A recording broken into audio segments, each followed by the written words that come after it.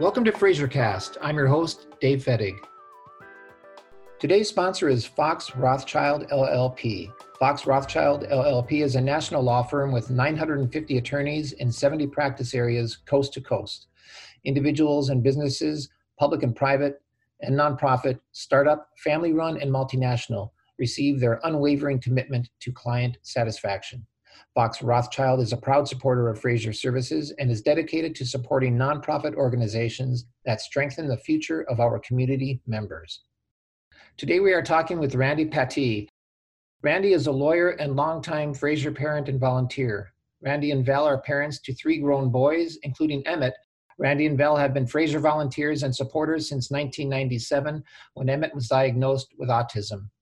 Randy is on his second stint on the Fraser board, having served from 2013 to 2017, including as board chair for a time, and has been back on the board since 2018. Welcome, Randy. We're glad to have you. Thanks. Hi, Dave. It's great to have you here today. Let's start, Randy, with having you tell us a little bit about Emmett, your child as a baby, before you started to recognize that something perhaps was going on with your child. Emmett was a good baby. He was actually born on his due date, just like he was supposed to, and was big and strong and healthy, and seemed to be, well, he was fine. He was actually a little precocious. He might have even been ahead of other kids his age in terms of his language and speech. And he was always a sweetheart and very involved in everything and wanted to be around his older brother Jack and his mom and me all the time. So Emmett was a totally normal, happy, well-developing child up until just before his second birthday. It was just before his second birthday when he had the shots, vaccines that kids that age get. I don't think it had anything to do with it, but it is a time marker. And just before his second birthday, he stopped being able to sleep through the night. He started perseverating, walking around the patterns in the carpet at home, lining everything up, and losing the ability to respond to us and to speak. He was putting together 3 words before that, and after his second birthday, he just couldn't spit out words at all. Eventually, every once in a while, he was able to give kind of a growl. He would say, "I'm fine," and it wasn't his voice, and it was clearly hard for him to do. But eventually, that left too, and he just didn't talk. So difficult to hear, but in terms of your response from the doctors and others who were assessing, what did you learn immediately, and did you come to expect some of these things, or how are you prepared to deal with what was happening, at least in the short term? We were completely unprepared. We had no idea what it was. We had him tested to see if he was deaf. We had testing done to see if he had a brain tumor. We took him to his regular doctor, who didn't have anything but told us about some issues of developmental delay, but none of that really seemed to make sense because he had developed normally, like I said, maybe even a little precocious up until the age of 2. So we cast about for lots of explanations and never really caught on to the possibility of autism until we finally got a formal evaluation. And then when we did get the formal evaluation that he was autistic, the person who evaluated him said, "Yeah, of course, he's classic. There's just no doubt that he's autistic." And Val might have been a little ready to hear that. I was not. I was surprised. Well, let's first talk about your child in terms of other children you may or may not have. First child. Yeah. Our oldest child is Jack. He's about 2.5 years, almost 3 years older than Emmett. Okay. He was normal developing, although always a little anxious, but he was a perfectly normal little boy. Emmett was normal from what we noticed, for what we saw and experienced, like I said, up until just before his second birthday as well. We do have a younger son also who's 2 years younger than Emmett. His name is Cy, and he's also typical child. Well, he's not a child anymore. He's 23 for crying out loud. He's bigger than I am and has a beard. So We're still children. he's right. He's our child. He's just not a child. Right. So that's and then Val and I. So that's our family. Okay. I guess I forgot the question. Well, just in terms of your response, your personal response as a father, and now you had a child. It wasn't your first child. How did it make you feel?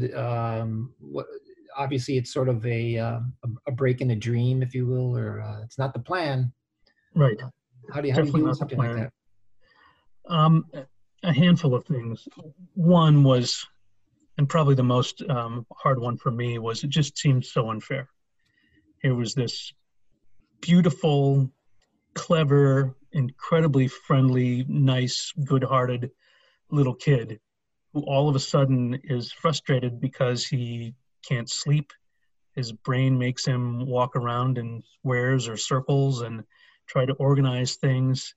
And he was very, very interactive with us. And he all of a sudden, I say all of a sudden, it was in the space of a month or a month and a half. That's pretty quick. Talking. Yeah, it was pretty quick, and stopped interacting with us.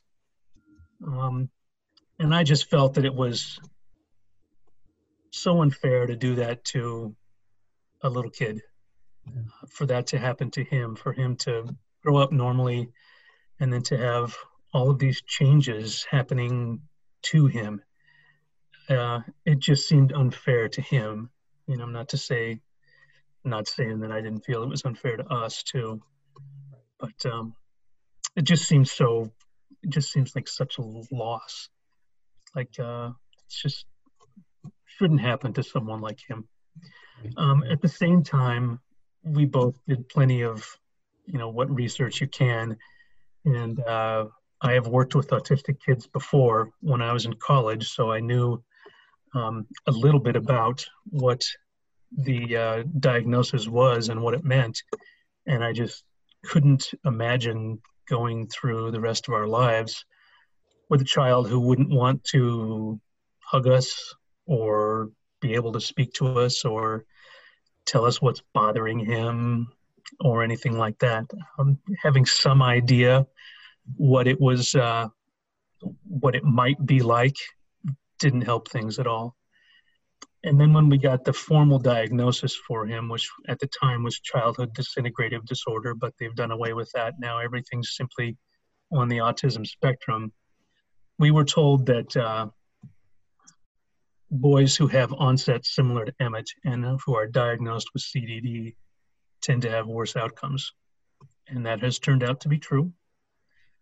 We've seen lots of other kids with similar diagnosis who have done better, go on to finish school and go to college and often have a job and certainly are able to communicate. We were not as lucky. Emmett was not as lucky. So it's a feeling of helplessness too. You always think that if there's some sort of medical issue, there's a fix for it. Surgery, medication, therapy, something like that to make it better. For Emmett, there's been lots and lots of therapy that we've been through, but nothing really has stuck for him. So it was a helpless feeling at the beginning, and it kind of goes on day by day being helpless because there's so little that we have been able to do that has helped him develop in the ways that we thought he should develop. He's developed in other ways. He gets attached to people. He's still very funny. He has a, quirky, clever personality, even though he doesn't speak. But just feeling helpless. I have no idea what happened, no idea why it happened, and then got the news that it was going to be bad, and it has been bad in the sense that he has never really developed very well ever since. Thank you for sharing your personal feelings, Randy. I know it's difficult. So you have a family, 2 other children in addition to Emmett, and a family with Emmett. obviously impacted the family. Again, not what you expected from your second child, but not what you expected in terms of the family itself. So can you tell us a little bit about what this has meant for your family? Sure. Challenges and maybe, and in other ways, maybe it's brought you together in ways we couldn't even imagine. Sure. Our youngest was born when I was in a different part of Abbott Northwestern Hospital in an evaluation session with Emmett.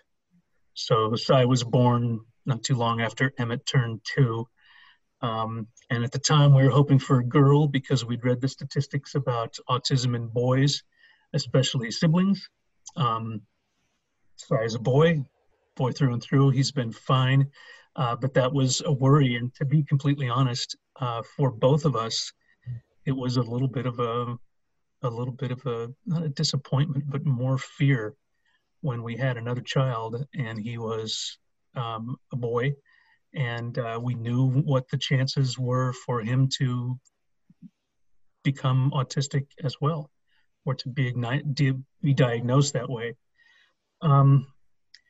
Syed has been a delightful child ever since, and very interactive, and we watched him very closely until the time period where we thought if he was going to have symptoms, they might develop and show themselves, so that we were able to get through that okay. But that, to be honest, that was a tough couple of years. We'd already been hit by lightning once, had no idea what was going to happen with our second beautiful, delightful, interactive, pleasant child, and it was hard to watch that until he did turn out to be fine. It was Emmett's situation and the way he shows his autism were pretty hard for our family. Our oldest son, Jack, was very aware of how different Emmett was. And Jack started to pull back from having friends over and from talking about his family at school and not wanting to be around everybody when Emmett was around. And we could see that was wearing on Jack. Sai, on the other hand, has always been around with Emmett the way he is, so didn't know anything different. It was perfectly fine to him. The real problem that we had, though, was both of us were working full-time as lawyers, and things were already busy, even without a child with Emmett's condition. And from the time he was diagnosed until until he started to live in a Fraser group home, he wouldn't sleep through the night. So he'd get up every night, 2-3 o'clock, and at first we'd just stay up with him an hour, 2 hours, always a long time, stay up with him so he didn't hurt himself or nothing bad happened, and he eventually fell back to sleep, and then he'd usually wake up about 5 a.m. anyway. But that was really tiring us out. We were able to figure out a way to give him medication, which he hated and tasted awful, so I did it most of the time by wrestling with him and forcing him to take the medication, but at least it made him go back to sleep in about half an hour. So he wasn't so exhausted all the time, and we weren't either. But we were still pretty exhausted. It was definitely wearing on all of us. And we had, our family had a pediatric neurologist at the time who knew Emmett and had been around him since he was diagnosed, and someone that we knew and trusted very much. And she would check in on us periodically to see how we were doing. And there was a day when Val was at Emmett's appointment with the other 2 boys, and the other 2 boys were less interested in what was going on with Emmett, and Val was in with the doctor, and the doctor said, "How are you doing?" And Val said, "Oh, we're doing our best." And she looked at her, the doctor looked at Val and said, "You can't do this. You know that if you keep this up, he'll just ruin everyone's life, and then you'll have to put him in an institution." And that hit home for us. That was hard to hear, but it was really good and practical advice. Shortly after that, we had a night with Emmett that we won't ever forget. He woke up as he usually does. I medicated him like I usually do, and I went back to sleep, and he woke up again. He woke up again because he missed his diaper, and he had 2 or 3 hours in his room by himself with the diaper to cover everything in his room with the contents of the diaper. So we threw out his bed and his chair and a lot of his clothes and the curtains, and we scrubbed that room from 5 or 5:30 until about 7:30 when the kids were getting up and getting ready for school, and we had all of his ruined furniture out at the end of the driveway covered in a tarp so that so the kids wouldn't see it and really wonder what was going on. But those two things, almost back to back, really persuaded us that, for everybody, even him, the only real answer was to have him live in a group home or a different setting than ours. So that decision was really hard to come to. Val was much more practical and direct about it than I was. In my mind, he's our son, he's part of our family. This is what people do for their family members, isn't it? But as a practical matter, hearing from other people, especially the doctor, like I said, it didn't make sense to ruin what we had for everybody. So Emmett was 7 at the time. We made the decision to have him go to a group home, and we were lucky that Fraser had a group home for children. I think it was the only one at the time, and they had an opening. And 7.5 years old, we moved Emmett to a different house. Wow. Now, Go ahead. It's hard for me to say that. It's really hard to relive this. It was really, it's, you don't want to have your 7-year-old child move out because you can't survive with him in the house. And it was a terrible time and a hard decision, and I don't want to go through it again ever. Wish nobody else ever had to either. But it was really the right decision.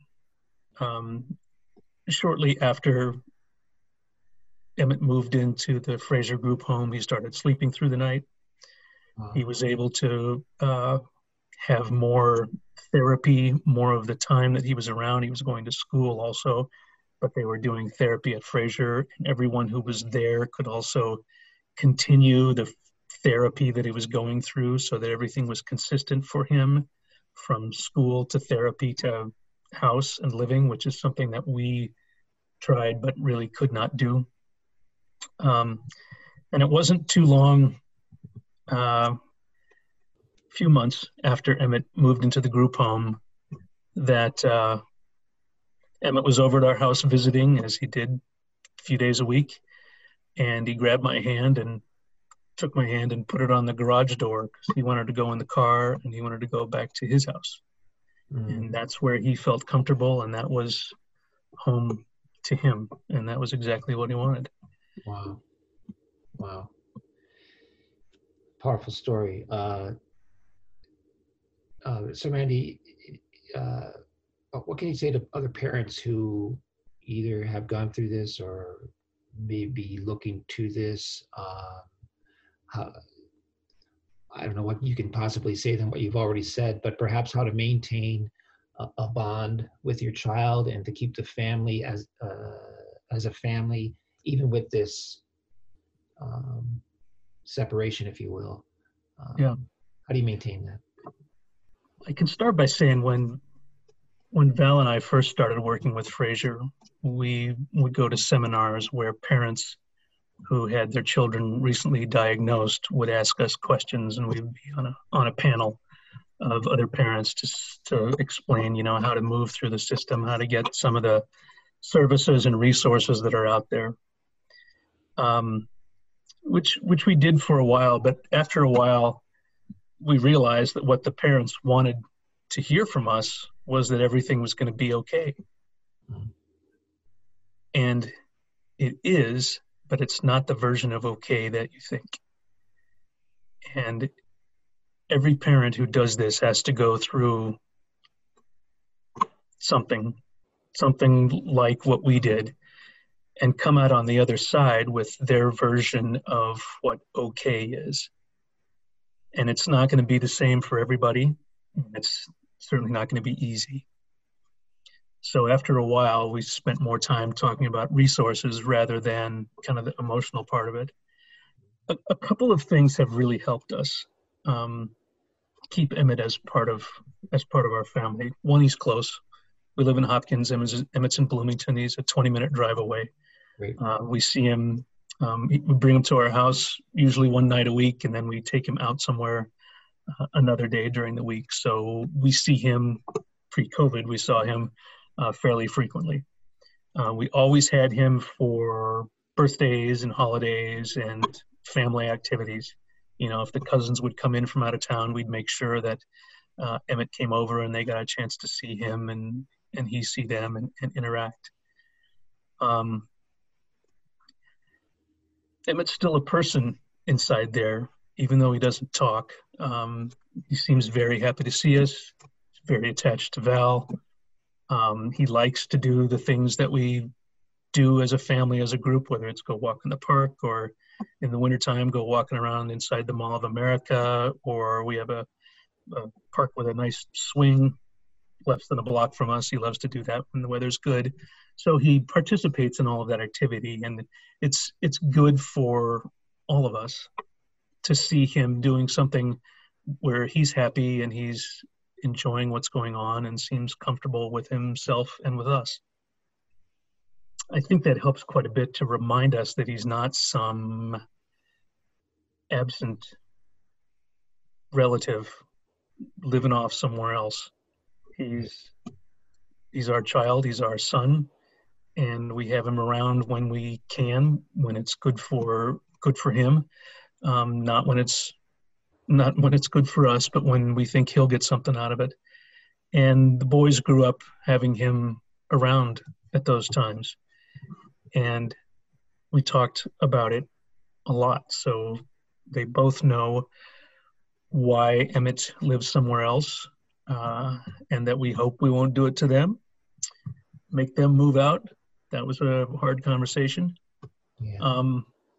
But just kept him as much a part of our family as we could. And to Emmett's credit, he's delightful when he comes over. He's almost always in a good mood. He's interactive. He likes to eat. So we feed him. I mean, what parent doesn't like to see their child eat healthy?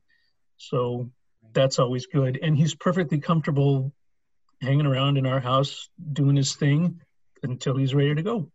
And then when he's ready to go, still likes to grab my hand and walk me to the garage and open the door and drive him back. So I don't think there's any magic. I know there's no magic to what we've done. And a lot of it is, is really making an effort to keep Emmett part of the family, but there's a fair amount of it that's guilt that we'll probably never get over to make sure that he participates in things. But it's worked for us. So thank you, Randy. And if you could tell us a little bit more about Fraser and the home there, because when our children go off, we care about the connection with ourselves, but we also care about the life they're living outside, away from us, right? Sure. And what's been your reaction to the group home and the people there and your comfort with Emmett there? It's been nothing short of fantastic. That has been an incredibly good experience, I believe. We are just so lucky that we found what we did in Fraser. There's a woman who's been working at the group home that Emmett's been in ever since he went in 16 years ago. She's great. She can make him do things that the rest of us can't. She can get him to put on his socks and shoes, whereas we had to do that ourselves for him for years, but he just loves her. She has fully embraced him as a member of her family also. And she's just an angel. She is great. So that's been really comforting to know that she's there. She knows Emmett. She's been around him in many ways longer than we have, and she's still there. And she's someone that we can talk to with any questions, issues, or anything like that. That continuity has really helped. We also stay fairly involved in the house. Again, pre-COVID, we're there at least a couple times a week. Try to participate in birthday parties for the residents that are there so that we get to see them. We walk around inside the house and say hello to the other residents, try to get to know the names and a little bit of the backgrounds of the people who work there. The people who work there have been fantastic. I think they know that we really want to know that our child is safe and healthy and that we can interact with them, and they've been very good. He moved from a house in West Bloomington to East Bloomington, closer to the Mall of America, a few years ago, and the house is much nicer and it's a much better setup, and they have a huge backyard, and they have a park that's about 2 blocks away. We gave them our rainbow play system when they moved in there because Emmett used to like to swing in that when he was smaller. Has always liked to swing. I think he likes the movement, and there are places for him to do that in the house. We're comfortable with it. He's obviously comfortable there. He likes it there. One of his favorite things to do is to hang in his bed and watch the Food Network. And he loves to eat, so that's not really all that surprising. But it's been good. Fantastic. You've been so generous with your feelings and telling us a difficult story about you and your family. You mentioned a seminar earlier. Have you and your wife and your other 2 children been able to get the support you need, not just then, but now, and continuing over time? Yes, we have. We had a group of parents whose all sons were diagnosed at about the same time, and we're all in a Fraser group therapy together. So each of those 4 boys and then their parents, and they each had, 3 of them had 2 siblings, and then one of them had 1 sibling, nearly all boys. So we used to get together with that group all the time, refer to them as the Autism Social Society because we liked the acronym. So we referred to ourselves as the ASK group. But we got together frequently, and it was a very comfortable group to be around because you could have someone strip naked and run around the backyard, and that was fine. You could have someone who took all the bread in the house and made toast, and took all the coffee in the house and made coffee and cooked it all and then threw it away immediately until there was none left. But that was normal too. Tears, weird playing, screaming, typical kids, non-typical kids together. It was great. It was a really, really helpful set of 4 couples. We spent a lot of time together over the years. It's kind of waned a little bit now, and some of the boys have done better than others. But that group really helped us more than probably any other group, and it all came from being parents of kids about the same age who are being treated at Fraser. So Randy, you mentioned your wife Val and her response, maybe her emotional readiness to move on to another phase with Emmett, and perhaps it took you a little longer to come to it. Can you tell us a little more about that dynamic in your relationship, and maybe perhaps why it took you a little longer to come to this understanding? Sure. I think Val came to the realization earlier because she was with Emmett all the time. She knew the situation. She knew his abilities and his capabilities. She also knew what was happening to our family in the process. And she's also just more, in many ways, analytical and realistic than I am. She really was able to see what was happening and to figure out what the fix should be, what we needed to do. And once she realized that, from an analytical point of view, she was ready and knew what had to be done and knew to push forward. I didn't want to believe it. No. I didn't want what I knew was real to be real. So I wanted to continue to push and keep doing what we're doing and hoping that things would get better. I understand it was an unrealistic point of view on my part, and had we followed what I was feeling at the time, things would be worse. So it was a good combination for the two of us to be there. We had one who was kind of a daily unrealistic optimist, and another one who was very realistic and drove what practically needed to be done. And then eventually together we were both able to get to the same point. So it was just a different process for her than it was for me. Just a part of it's different personalities, and part of it's probably the dad approach too. I want everything to be good, to go well for my boys, and couldn't believe that something that bad was going to happen. Right, and that's something that you couldn't fix. Exactly. Yeah. Something that I could not fix, but that had to be fixed in a different way. Right. Thank you so much for your time, Randy. Is there anything else you would like to share with us? Yes, is the short answer. I would like to share that it's not what you hope for. It's not what you plan. It's not how you expect or want your children to be and to grow up. I believe we were lucky to find Fraser and the resources that Fraser offered, but especially a place in a group home. And having that help that gives us the comfort and the surety that Emmett is safe and that the people around him take care of him and love him too, has made this bearable. If he had gone to anywhere else where he was treated poorly or physically wasn't a good setup or he had troubles there, I don't know where we'd be. I don't know what we'd do. But it has been a true blessing for us to have Fraser to lean on so that we can continue to be a family and that we didn't break in the process. Well, thank you, Randy. Many times, thank you. You've given us a tremendous gift today. We thank you for taking the time and telling us your story. Sure. For those of you listening, if you're interested in supporting the essential services Fraser provides to vulnerable individuals around the state of Minnesota, please visit www.fraser.org. That's FRASER.org to make a gift or register for an upcoming event. It's because of you that the ability for Fraser to serve those in need is still possible.